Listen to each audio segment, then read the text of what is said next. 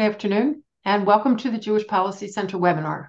I'm Shoshana Bryan, Senior Director of the JPC and your host.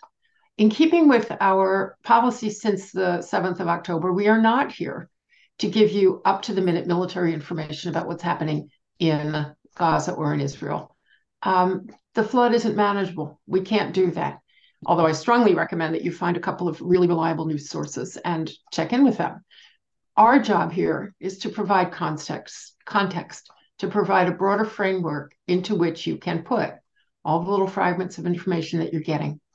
Today, we're going to learn more about the Arab reaction to the war that Hamas began on October 7th with a horrific massacre of more than 1,400 Israelis and the vicious wounding of 5,000 other people and the kidnapping of 200 more. Hamas rockets continued to land in Israel. So what do Israel's neighbors think? Israel has neighbors that are at peace with it. Israel has neighbors that are at war with it. And Israel has a lot of neighbors that are just hanging out there. What are they thinking? Our guest today is Hussain Abdul-Hussain. I'm going to give you a full introduction later, but Hussain is a watcher of the Arab world and a native Arabic speaker. So we're going to learn something about how the Arabs see the region, how the Arabs see Israel, and how the Arabs see this war. But first, your JPC commercial, because you knew I was going to get that in there. The Jewish Policy Center was established in 1985 as a nonprofit organization, providing analysis of both foreign and domestic policies. We support a strong American defense capability, U.S.-Israel security cooperation, and missile defense. Most important right now, we support the legitimacy and security of Israel against anyone who would deny it. And now more than ever, we support the efforts of the government of Israel and the IDF to defend the people of Israel and bring the perpetrators of the massacres and the kidnappers to justice. As an organization that sits slightly to the right of center, the JPHC advocates for small government, low taxes, free trade, fiscal responsibility, energy security, and free speech and intellectual diversity. Free speech being one of those subjects we're going to have to address in more detail later. You can find us on our website at jewishpolicycenter.org. That's jewishpolicycenter.org. There you can read our insight articles and our magazine In Focus Quarterly. You can find our previous webinar programs. And as you know, this is a double week. We have Hussain Abdul-Hussain this today, and we also have Professor Ephraim Imbar tomorrow. So go to our website, jewishpolicycenter.org, and you can sign up for tomorrow's webinar. And now our guest. Hussain Abdul-Hussain is a research fellow at the Foundation for Defense of Democracies. So when I say to you, you should have a reliable source for information on what's going on a daily basis in Israel and in Gaza, FDD, Foundation for Defense of Democracies, that's one of those places.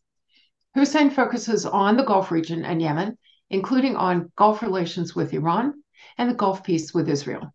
Born and raised in Beirut, Baghdad, and Baalbek, which sounds like the title of his next book, he has a degree in history and archaeology from the American University of Beirut. He worked as a reporter and later as managing editor of Beirut's The Daily Star newspaper. He's reported from war zones, including in Lebanon and in Iraq. Here in Washington, he has helped to manage the Arabic satellite network Al Hura, Iraq, after which he headed the Washington bureau of the Kuwaiti daily Al Rai. He's been a visiting fellow at London's Chatham House and has published in English in the New York Times and the Washington Post, one of the few authors in those two publications that you should actually read. He's in Arabic everywhere. He's also been quoted everywhere that you imagine he should be and would be, including this morning he was on Fox, and you should probably go find a link for that. Before Hussain went to FTD, we met on Twitter, which is like using a blind dating service. You never really know who you're talking to. However, over time, we have gotten to know each other, and I think that Hussain Abdul-Hussain is the most credible and one of the most important people in Washington right now in the middle of a war where you have to know what's going on all sides. His article, Why There Is No Palestinian State, is a must read, and you can find that on our website under In Focus, which is another reason for me to give you our website, jewishpolicycenter.org. And now, Hussein Abdul-Hussain, the floor is yours. Thank you, Shoshana. Thanks for having me on. Let me start by apologizing that I'm talking from airport. In case you hear any announcements, you don't have to run anyway. This said, you're probably following and you see how everyone got angry at the UN Secretary General for saying that the attack on October 7, the Hamas massacre of 1,400 Israeli civilians, did not come out of nowhere, that nothing comes out of vacuum. While I disagree with that, I also have to say that, yes, it did not come out of nowhere. The Hamas attack was designed to thwart normalization efforts between Saudi Arabia and Israel. So until October 6th, the Saudis and the Israelis were engaged in indirect peace talks through US mediation. And things were improving and they were getting somewhere. On September 9, the White House announced the plan for the construction of the IMEC, the India Middle East Corridor, which would have connected India to the Mediterranean through a railway that went through the UAE, Saudi Arabia, Jordan, and Israel. I think Hamas wanted to stop all of this integration that was going on, the peace that was going on. And this is partially why Hamas broke all the rules of the game that we know of. This game has been going on between Hamas and Israel since 2007, when Hamas took over the strip, not through election, like you would read in most foreign and Western and especially US media, but through a coup. So Hamas took over after killing 450 Palestinians who work for the Palestinian Authority in Gaza. They started their rule with a massacre of Palestinians. So I was not surprised when I saw them bursting out of Gaza to commit another massacre. This time it was against Israelis. So this, in a nutshell, is what was going on. By bursting out of Gaza, Hamas changed the rules. Until then, rules had been just to war across the fence, and Israel and Hamas had been engaged in 6 rounds of war before this one. This time, Hamas changed the rules, and this time, Israel too is changing the rules and has decided that there's no way to live with Hamas. Plus, now we know that living behind a fence is not safe enough. Even if Israel wanted to go back to October 6th, now we know that Hamas can fly over the fence, can bulldoze the fence, and can repeat the massacre that it did. And hence why Israel correctly announced that Hamas should go. Now, how's the Arab reaction? How's the Arab countries' reaction? This would be somehow interesting because if you're not really trained, if you're not familiar with what's going on over there, it might look to you as if everyone is angry and crazy and shouting and pushing in the same direction. It might seem like they are shouting and pushing in the same direction, but if you look closer, you will see a huge gap. You have 2 camps. The first camp that's led by Iran, and in this camp you can find Iraq and the pro-Iran militias. You can find Syria, the militias that are in Syria, the pro-Iran militias. You can find Lebanon, which doesn't have a government, which is dominated and managed by Hezbollah, pro-Iran Hezbollah anyway. And you also have the Houthis in Yemen. Houthis are a militia that rule Yemen, and they are pro-Iran.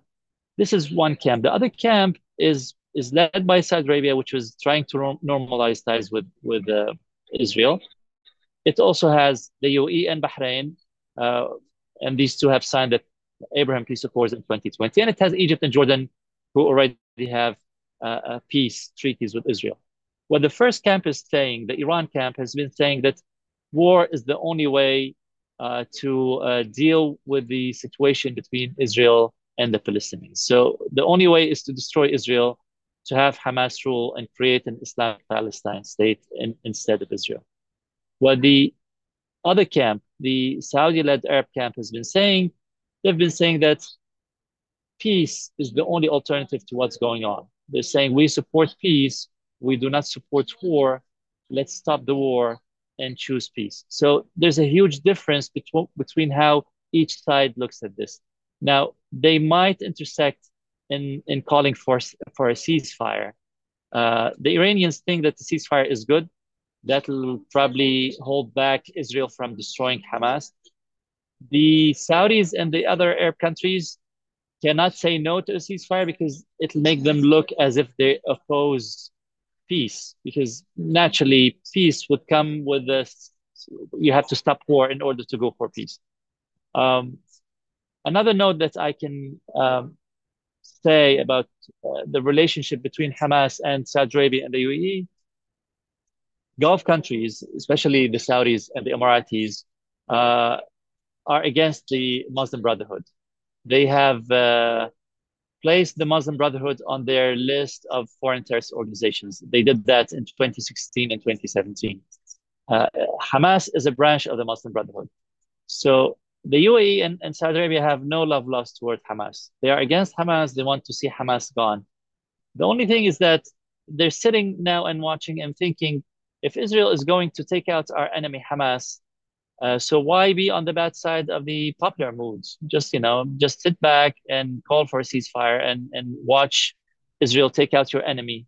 After which we can go back to peace. I'll remind you that yesterday in the evening, Saudi Crown Prince Mohammed bin Salman uh, talked to President Biden, and what the Saudi top official said was um, that Saudi Arabia is waiting until this war is over to resume peace talks. So thankfully, if Iran or Hamas thought that by waging this war they'd kill peace talks, they haven't. They only put it on hold, and obviously, no one now has time or energy or the bandwidth to be talking about normalization since Israel is busy going after Hamas, and since everybody else is doing something. So this is how the picture looks from the Arab world. When you see people taking to the street, number one, take a closer look where these protests are happening. Most of them are happening in Arab countries under the control of Iran or that are allied with Iran. So, for example, Algeria, it's not under the control of Iran, but it is allied with Iran and what's called the resistance axis in the region. Syria, Lebanon, Jordan is an exception. I think the Jordanian government has been trying to walk on the fence. On one side, they try to be populist. They haven't denounced the Hamas massacre. On the other side, uh, I assume that there's some sort of cooperation, at least in terms of security and defense, for other issues that are not out in the public. So this is what's going on the Arab side. I know that Shoshana has a long list of questions for me, but I'll be happy to take them and other questions too. Thank you, Hussein. That's a really good start for. You're right. I have a lot of questions.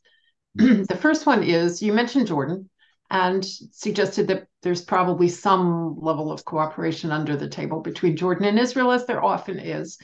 However, on the surface, things are not looking too good. What happened to the meeting between President Biden and the King of Jordan and Mahmoud Abbas of the Palestinian Authority and President Sisi from Egypt? They were supposed to get together and talk about this, and it got canceled, I understand, and maybe you know better, by the Palestinians first and then the king.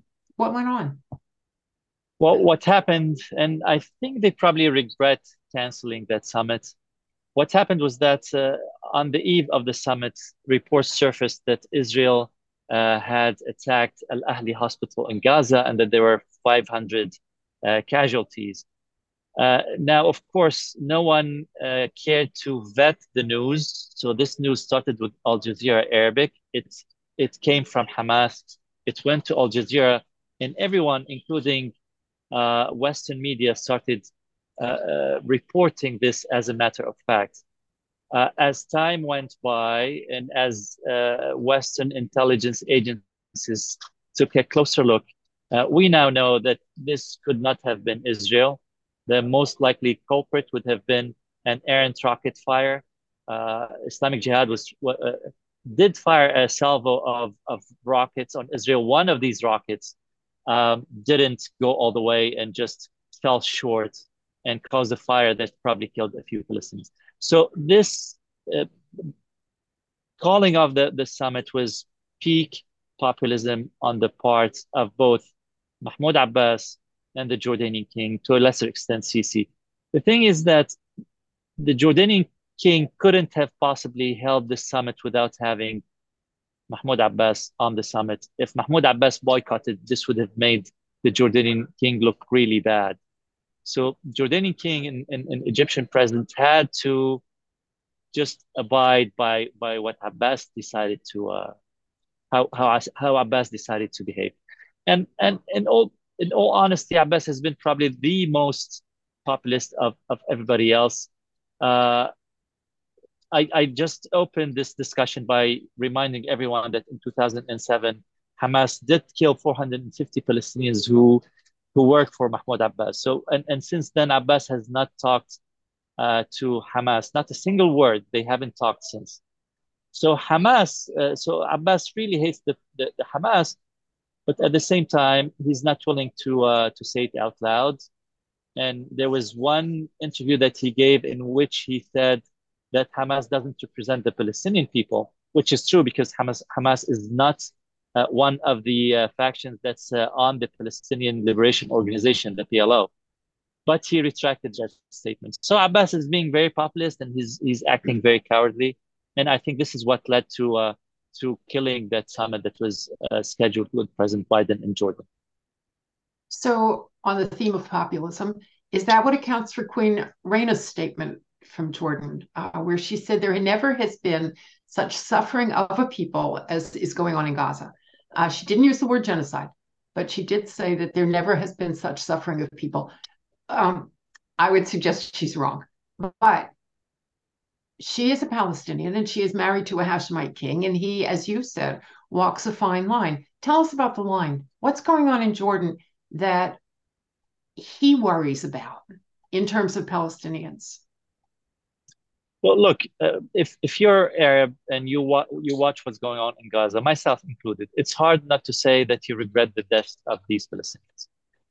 But I Absolutely. think the buck should stop there. I think this should not lead all the way to populism. This should not mean that you do not denounce the Hamas massacre of October 7. I don't think these two things go against one another.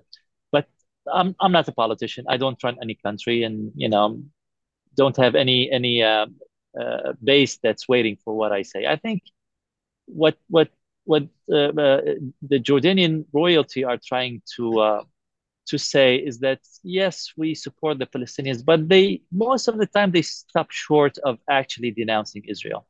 And this is the trend in the statements of most of these countries. If you look up the Saudi statements, Emirati statements, they say that the killing should stop, but they never go all the way to say like Israel is to blame or there's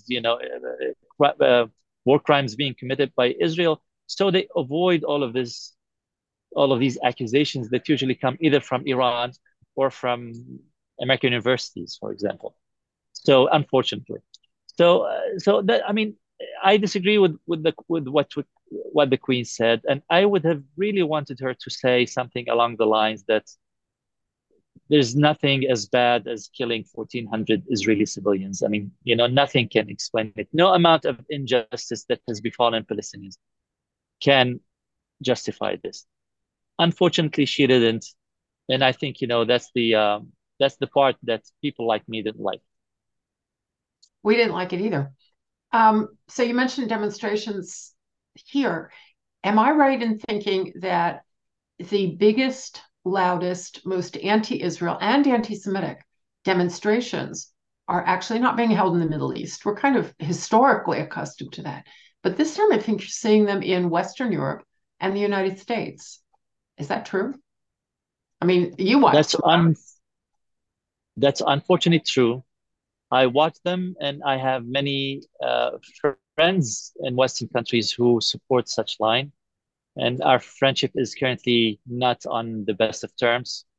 And I think this is unfortunate because these are the Arabs who have the freedom of expression, and you can express what you have on mind, as opposed to the Arabs who live over there, who, if they break with the majority voice, they'll be socially shamed or physically harassed and abused.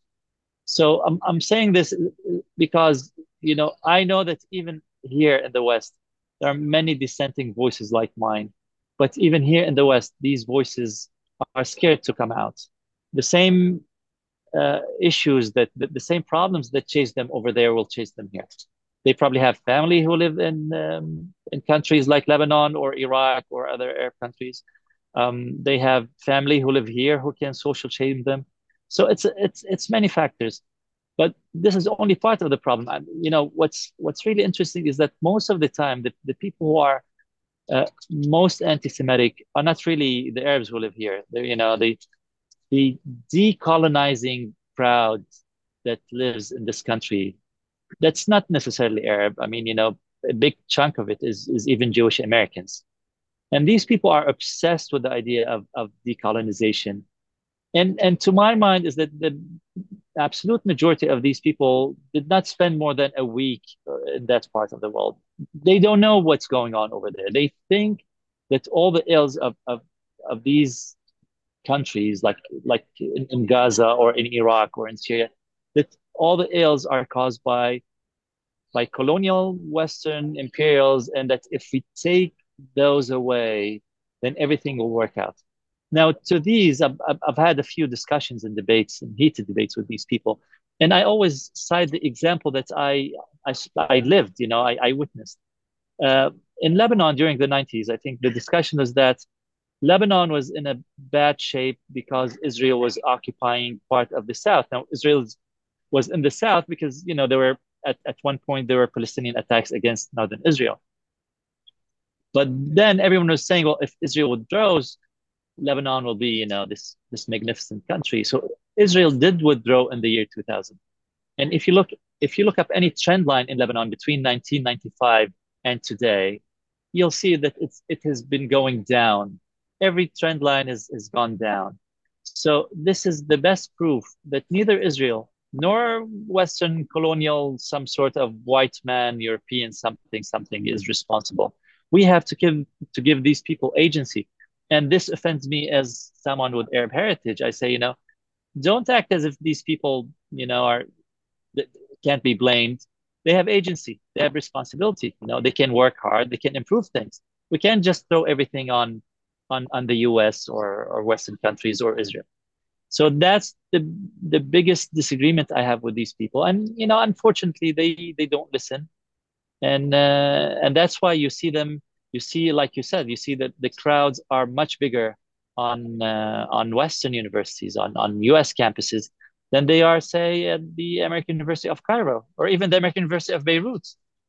So, and to my mind, that's really unfortunate. So let me throw in another angle to that.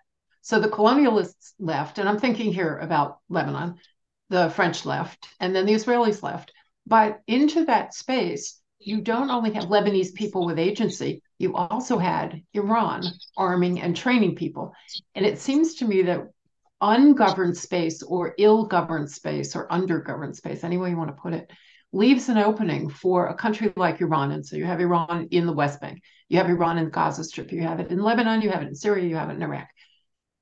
In order for this war to end and for the Lebanese to reclaim their sovereignty in a serious way, we have to get rid of Iran, the mullahs, not the people of Iran. But is it necessary to go to the heart of the beast and take it out? Is everything else just mowing the grass? Well, there's no doubt in my mind. Over the past 30 years, I've been doing this, that Iran is the biggest problem behind all of the other problems that we see happening today. And I think at one point, I was living there at the time. Sometimes during the 90s, the situation was much better. I mean, look at Gaza. Try to Google Gaza International Airport, and you will get pictures of the first couple, President Clinton and First Lady Hillary Clinton, standing in Gaza City in 1998 next to Yasser Arafat and his wife, and inaugurating the international airport of Gaza. So this is unimaginable now that you see an American president standing in Gaza City. So by any stretch, by any measure, things were much better in 1985 and 1995. And then ever since Hamas took over, things have been going down. And this is the model that Iran offers the region. It's not only a policy, it's a model for Iran. I mean, Iran itself is going down. Iran itself is governed by a militia that's called the Iranian Revolutionary Guard Corps, the IRGC. And this militia is much stronger than the sovereign government. In fact, the government is useless as not sovereign.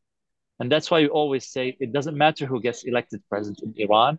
And there's no point for CNN or anybody else to go and interview the Iranian president. These people are just puppets. The actual power is with the supreme leader and his RGC. And this model was replicated in Iraq. It was replicated in Lebanon, in Gaza. They've been trying to replicate it in Syria. It was replicated in Yemen too, where you have a militia unaccountable to anyone, any government, anyone who's elected, that runs the show, that takes people to war, and that blames everything on the West and Israel. And when you do that, you'll be living in an ongoing status of war. You'll be living on a war footing forever. And we in the US and the West, we wouldn't accept that to ourselves, you know. We used to criticize the US for standing on a war footing for a long time. So how can we accept that Hamas would just keep on fighting until forever? I mean, talk about double standards. That's really in the news these days. So this leads us to a question that someone sent in. U.S. forces in the Middle East have been attacked several times in the last week. This listener says 13 times in the last week. Two questions. Under what circumstances do you think the United States will respond? And I guess the flip side of that is, why haven't we responded yet? It all goes to the same question. If Iran is at the center and Iran is even now attacking our forces, how do we deal with that?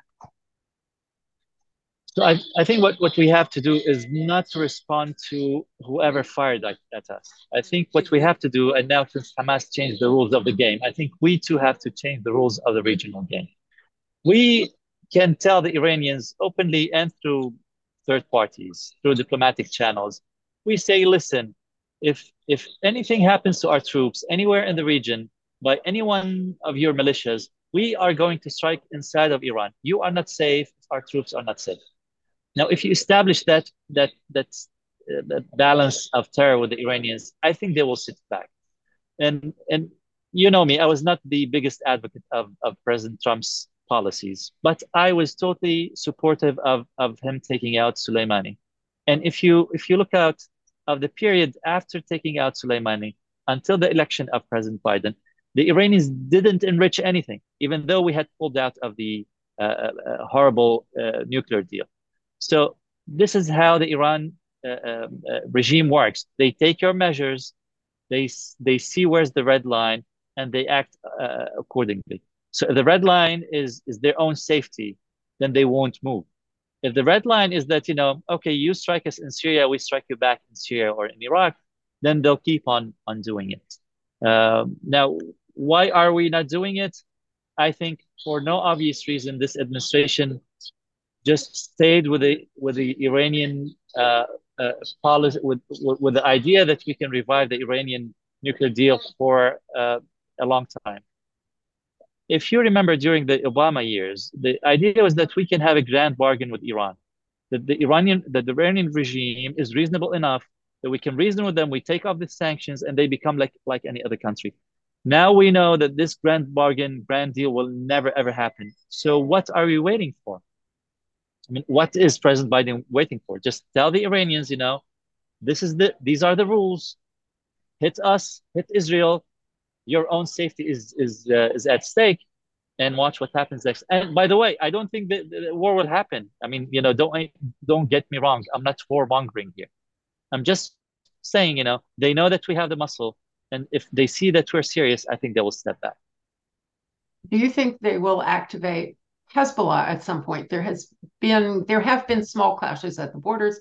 There has been some So two questions come out of this. Number one, do you think they will?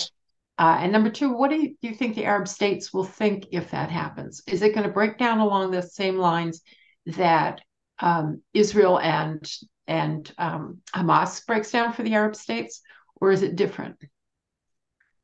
Well, to the second part of the answer, what the Arab states will do if there's war between Hezbollah and Israel is that they will not support Hezbollah a bit. They have a bigger problem with Hezbollah than the one that they have with Hamas. And Uh, at least in the case of Hamas, there's some sort of justification that they're Palestinian casualties. In the case of Lebanon, there's no justification whatsoever that Hezbollah be involved in any kind of war with Israel. Now, the question is, will that Iran instruct Hezbollah to enter the war?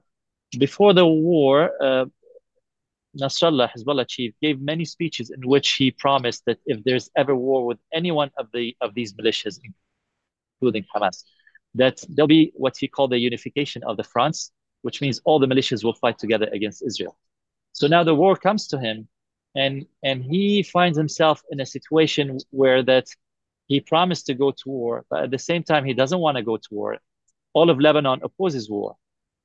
If if Iran instructs Nasrallah to go to war, he will go to war despite what the Lebanese want or think. We know that. But the question is, when will Iran order or instruct Hezbollah to go to war?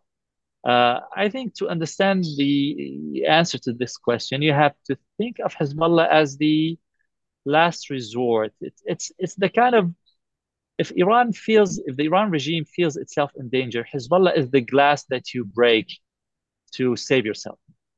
So they're saving Hezbollah in case of Israel or the US or anybody just decides to strike inside Iran and say take out the nuclear program, or strike inside Iran for other reasons. So Hezbollah is a strategic asset for the Iranians, and they often use Hezbollah not only in Lebanon. They used it in the Syrian civil war. They used it to target our troops in Iraq. So Hezbollah is really very important for the Iranians, and they're not willing to risk Hezbollah go into war with Israel like what happened in 2006, only to save Hamas.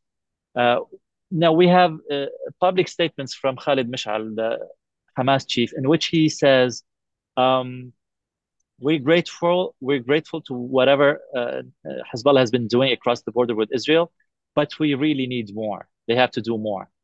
And this tells you that Hamas has been so far disappointed that the allies have not come to the rescue, that they sort of thrown Hamas under the bus. Uh, what's the situation on the ground? So far, Hezbollah has not used any of its big missiles that would activate the Iron Dome. What they've been using is the ones that you carry that are handheld, the anti-tank missiles, and these have a limited range of say 2K or 3K, like 2 miles. So as long as this is the case, the clashes will be restricted to 3 to 3, like some sort of a 5 mile from both sides. So this will not go into full scale war escalation. Especially Israel is at this point. I don't think Israel is interested to be distracted to the northern border. They have enough to deal with Gaza and Hamas. I think that's true. And Hezbollah also, I suppose, has to take account of the fact that the U.S. has large ships in the Mediterranean at the moment. I'm not sure that we'll use them. I'm very unclear about U.S. war aims in this situation. But if I were Hezbollah, I'd have to worry about it at least a little bit. So let's turn you back, though, to what I originally asked you to do, which is media. Someone asked the question, is there a difference in the Arab world in terms of what Arab people see every night when they turn on the TV or they go to the radio between the legacy media, newspapers, radio, interview programs, and what they see on social media, WhatsApp, TikTok, Instagram, whatever? And could that create a division between, let's say, the older people in those countries and the younger people? Are young people getting stoked by TikTok videos, or do they want nothing to do with this issue? So on social media, they have the same issue that we have in this country, that social media is designed in such a way that will show you whatever you're interested in seeing. And they end up living in echo chambers with very um, very slight time that they engage in debate with the other side. So so social media is not really a source of information. I mean, it reinforces what these people have in mind, but it's it's not a source of information for them. Now, the traditional media in the Arab countries, this is divided. They're split. You have one that's led by Al Jazeera and Qatar, and you have one that's led by Saudi Arabia. Its flagship Al Arabiya satellite and other satellite TVs that belong to the UAE or Bahrain or these guys, even Egypt and Jordan. So if you watch these two camps, you will find out that there's a huge difference between the two. Al Jazeera is just instigation. It's straight out anti-Semitism. It'll almost say kill all the Jews. Now they don't say it, but that's the impression that you get. They never call Hamas anything but resistance. They never call the war anything but Israeli aggression on Gaza, even though we know who started this. So Al Jazeera is pure propaganda, and they get people on the air to reinforce their message, and they have enormous, unlimited amount of resources. Like they have a live position reporter in every spot. If you take the Lebanese-Israeli border, they probably have 5 or 6 correspondents on each side, and it's a tiny space over there anywhere. You could probably drive like 15 minutes by between every correspondent and the other correspondent. So Al Jazeera is enormous, and they're instigating against Israel. Al Arabiya is much more nuanced. You would see a few of the pundits that go on just staring up from time to time, but overall the editorial line is much more professional. They try to avoid emotional kind of reporting or stoking anger. They have had Israeli guests all the time. For example, they interviewed Khalid Mash'al, the chief of Hamas, who lives in Doha. They gave him 40 minutes or 50 minutes of interview, and right after him, they invited on Avi Dichter from Israel to offer a source of a rebuttal to Mash'al. So they have an interest in keeping things poised and keeping heads cool, and as I said yesterday, MBS talked to President Biden and said, we're just waiting for this to be over to go back to peace. So Al Arabiya understands that they're not breaking any, they're not taking any one-way tickets with Israel. They're just trying to be as balanced as they can. And the people in the region, I think, they understand what they're getting. So the more moderate ones are watching the Saudi media, and the ones who support Hamas, or maybe the ones who live on US campuses, are watching Al Jazeera. That's how things are. Sort of like MSNBC and Fox here. So Absolutely, that's you exactly tend it. to watch the media that already ascribes to your political proclivities instead of watching the other guys. I've always argued that people who believe Fox News should watch MSNBC because you have to know what the other people are thinking, and vice versa. So I guess they have the same issues in the Arab world, which is interesting because it indicates more freedom of expression than I think some people believe existed there. So would you say, if you're looking, and I know every country is different because that's how it goes, but if you're looking across the broad span of the Arab world, um, do they have a wide range to choose from? So they have these two, but are they also watching CNN? Are they also watching Sky News or BBC? Do they have a lot to choose from in their own context? Well, they do, but you have to keep in mind that not all Arabs can understand CNN or BBC. Sometimes they go to BBC Arabic or other services. Um, Now, as someone who's worked for Arabic media, I have to say that usually the average Arabic network will give you a lot of freedom on issues that they do not care about. So, like any reporting on Ukraine, you get all kinds of opinions with, for, pro, against. And this applies even to issues within, like, issues in Iraq or in Egypt. So when they don't care about something, it's totally freedom of expression. But when they have stakes, when they have, their own policy, then they try to just put their foot down and send it in a specific direction. So Al Jazeera clearly has an agenda for this whole Hamas and Israel thing. The Saudis don't really have an agenda. I mean, their agenda is just, be nice and seek peace and try to stop the fighting and, be sympathetic with casualties.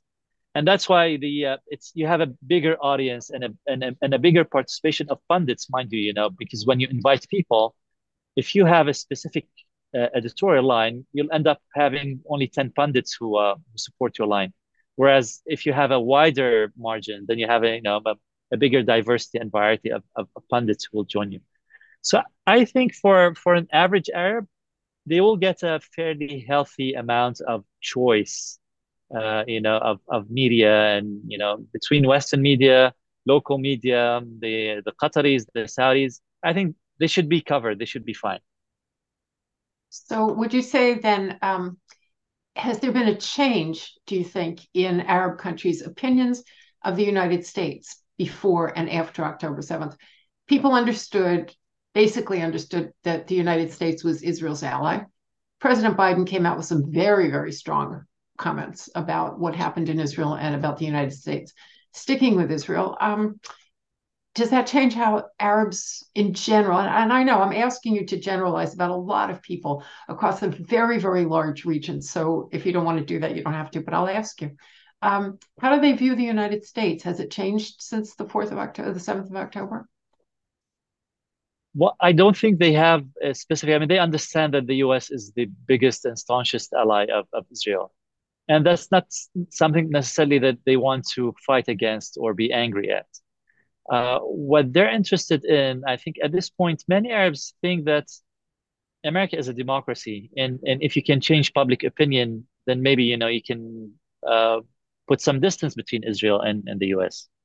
And that's one of the reasons why you see this, why you see Al Jazeera and the pro-Iran media trying all the time to drill the idea that there are war crimes that are being committed in Gaza. So they think that if they get the Americans angry enough at these images, then they will get the U.S. to force Israel to step back. So, so the point here is that they don't look at the U.S. as having its, a line that's unshakable. They think that they can sway public opinion. So my role as someone who goes very often, someone who lives in Washington and goes very often to explain the U.S. point of view, I say, guys, listen, no American opinion will ever accept 1,400 Israelis to be killed in cold blood, and then say, okay, maybe maybe we should reason with Israel not to take out Hamas. And I keep on giving them the examples that as Americans we know are true. That look, even senators who are not best friends of Israel, even Senator Bernie Sanders, even former President Barack Obama, I mean, even these guys who are either neutral or maybe to the side of the Palestinians more than Israel. Even these guys have come out in force in support of Israel. So if you have to understand why this is happening, you have to understand the logic of the US. I mean, at the end of the day, we do protect democracies and we do like other democracies like us, and we don't want non-combatants to die. So and more often than not, I get positive response. I mean, I get people who say, "Well, yeah, you convinced us." I mean, that's how things happen in Washington. Well, I don't know. Secretary of State Blinken doesn't entirely agree with you because he was publicly saying that it's time to break the cycle of violence. And the only way to end this is with a two-state solution for Israel and the Palestinians. I suspect the Israelis were not happy to hear that. The Palestinians, I imagine it's a mixed bag, frankly. I would imagine that many Palestinians might like to be rid of Hamas as well. Where do you go with that, though? Is it where would Arab states go with that? Would they say, well, yeah, the secretary's right. We need a Palestinian state. Is he speaking to an audience that's listening? So number one, if we need a Palestinian state or the two-state solution, we need enough Palestinians who want the two-state solution. So it's not enough for the US or Israel, all the Arab countries to say two-state solution, and then the Palestinians say, no, that, I mean, that doesn't work for us. So until we get enough Palestinians who say that, and we know that Hamas charter calls for the destruction of Israel and the creation of an Islamic Palestine in its place. And Hamas in opinion polls, the last time I checked before the war, they had the support of one third of the Palestinians. And you add the other factions, and you have at least one half of Palestinians who support the idea of having the whole thing for themselves.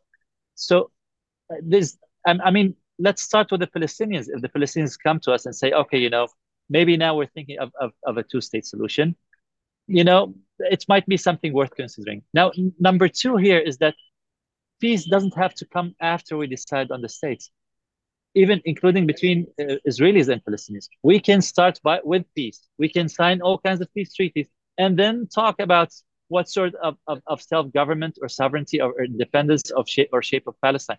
We don't have to withhold peace until we figure out all the arrangements that go between Palestinians and Israelis. And I think that's where the Saudis were going. And that's where the Emiratis went. They said, okay, we're signing peace, and we're using our peaceful ties with Israel to try to get an arrangement that's in the best interest of the Palestinians. Whether it's self-government, whether it's independence, whether it's demilitarized state, it can be anything. So I'd say this is very far off. And by us trying to put the end game ahead of everything else and say, okay, two-state solution, and let's start from here, I think this is really very far off. So let's start with peace and work from there. Or maybe not even starting with peace. It seems to me that the real importance of the Abraham Accords was to set the issue aside long enough for people on both sides to consider their positions. The Arab states of the Gulf had their own specific national interests. Israel had interests. Leaving the Palestinians to the side for a moment would allow them to decide, do you want to get in or do you not want to get in? And that's, as you were saying, you need to see where the Palestinians themselves want to go. So maybe what we should be looking at is the furtherance of the concept of the Abraham Accords, that the Arab states and Israel decide what works best for them, keep a seat at the table for the Palestinians, and at the time that they can or want to or have to, they can join. So it seems to me maybe that's an out. I don't know. Well, let me add, as someone who's been on this peace thing since forever, I think we need more clarity. We need to tell Arabs, not give wrong impressions. Okay, the Israeli state will be a Jewish state. You have to accept that and recognize it and pronounce it. Not only two states, one of them Israel, and not say that Israel is a Jewish state. Jewish sovereignty is part of the deal, of the peace deal. We have to say that no one thinks that demographics is a hidden weapon. It's out in the open. I mean, we understand what's going on. So we have to put these out in the open and sort them out. Because so far, what was happening during peace was that, okay, I'll say I accept Israel, but I wouldn't say that, with Israel comes what I call the right of return. That's okay, then you'll have one Arab Palestine and one Israel that's half Arab, half Jewish. Oh, that doesn't work. So all these things have to be discussed honestly and frankly, not just like, headlines and then blame everyone when the headlines don't work out. Let's just, be frank in this conversation. So we're coming to the end of the program. I have to ask you a last question. And I go two ways here because people who have been listening to us for a long time, and we're now 3 years into this, more than 3 years into this, I'm always looking for an optimistic, positive answer to the last question. The last couple of weeks, it's been very difficult to find an optimistic ending to the program, but some of my guests have managed to do it. So here's your question. You just outlined a mechanism that would take people forward to a better region, a better series of countries, a better time in their lives. Can we get there? Absolutely, we can get there. And I think Israel is correct to take out Hamas. And I call on all Arab friends and governments and,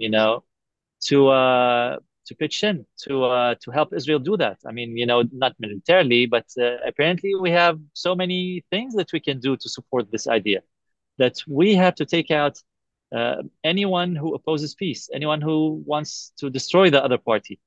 But I'm hopeful, and I think that this war will not go forever. And I'm hopeful that we know that once the shooting stops, the Arabs, mainly Saudi Arabia, are ready, are standing by and ready for peace. And that makes me hopeful. And I hope it makes you too hopeful. It does actually. It's a good way to end the program. Hussein Abdul-Hussain, thank you again for a really important look into the thinking and the minds and the hopes and desires of the Arab world, because we don't get that. I mean, there's an awful lot that goes on that we don't see. We don't speak Arabic, most of us. You do, we don't. And it really helps us to put the war and the region and the hopes for the future into perspective. Thank you very much for that. To My our pleasure, listeners, Shoshana, always. we're going to ask you back, believe me. To our listeners, Professor Ephraim Imbar tomorrow. Go on our website, sign up noon tomorrow, and I hope to see you again. Hussein, thank you. Thank you.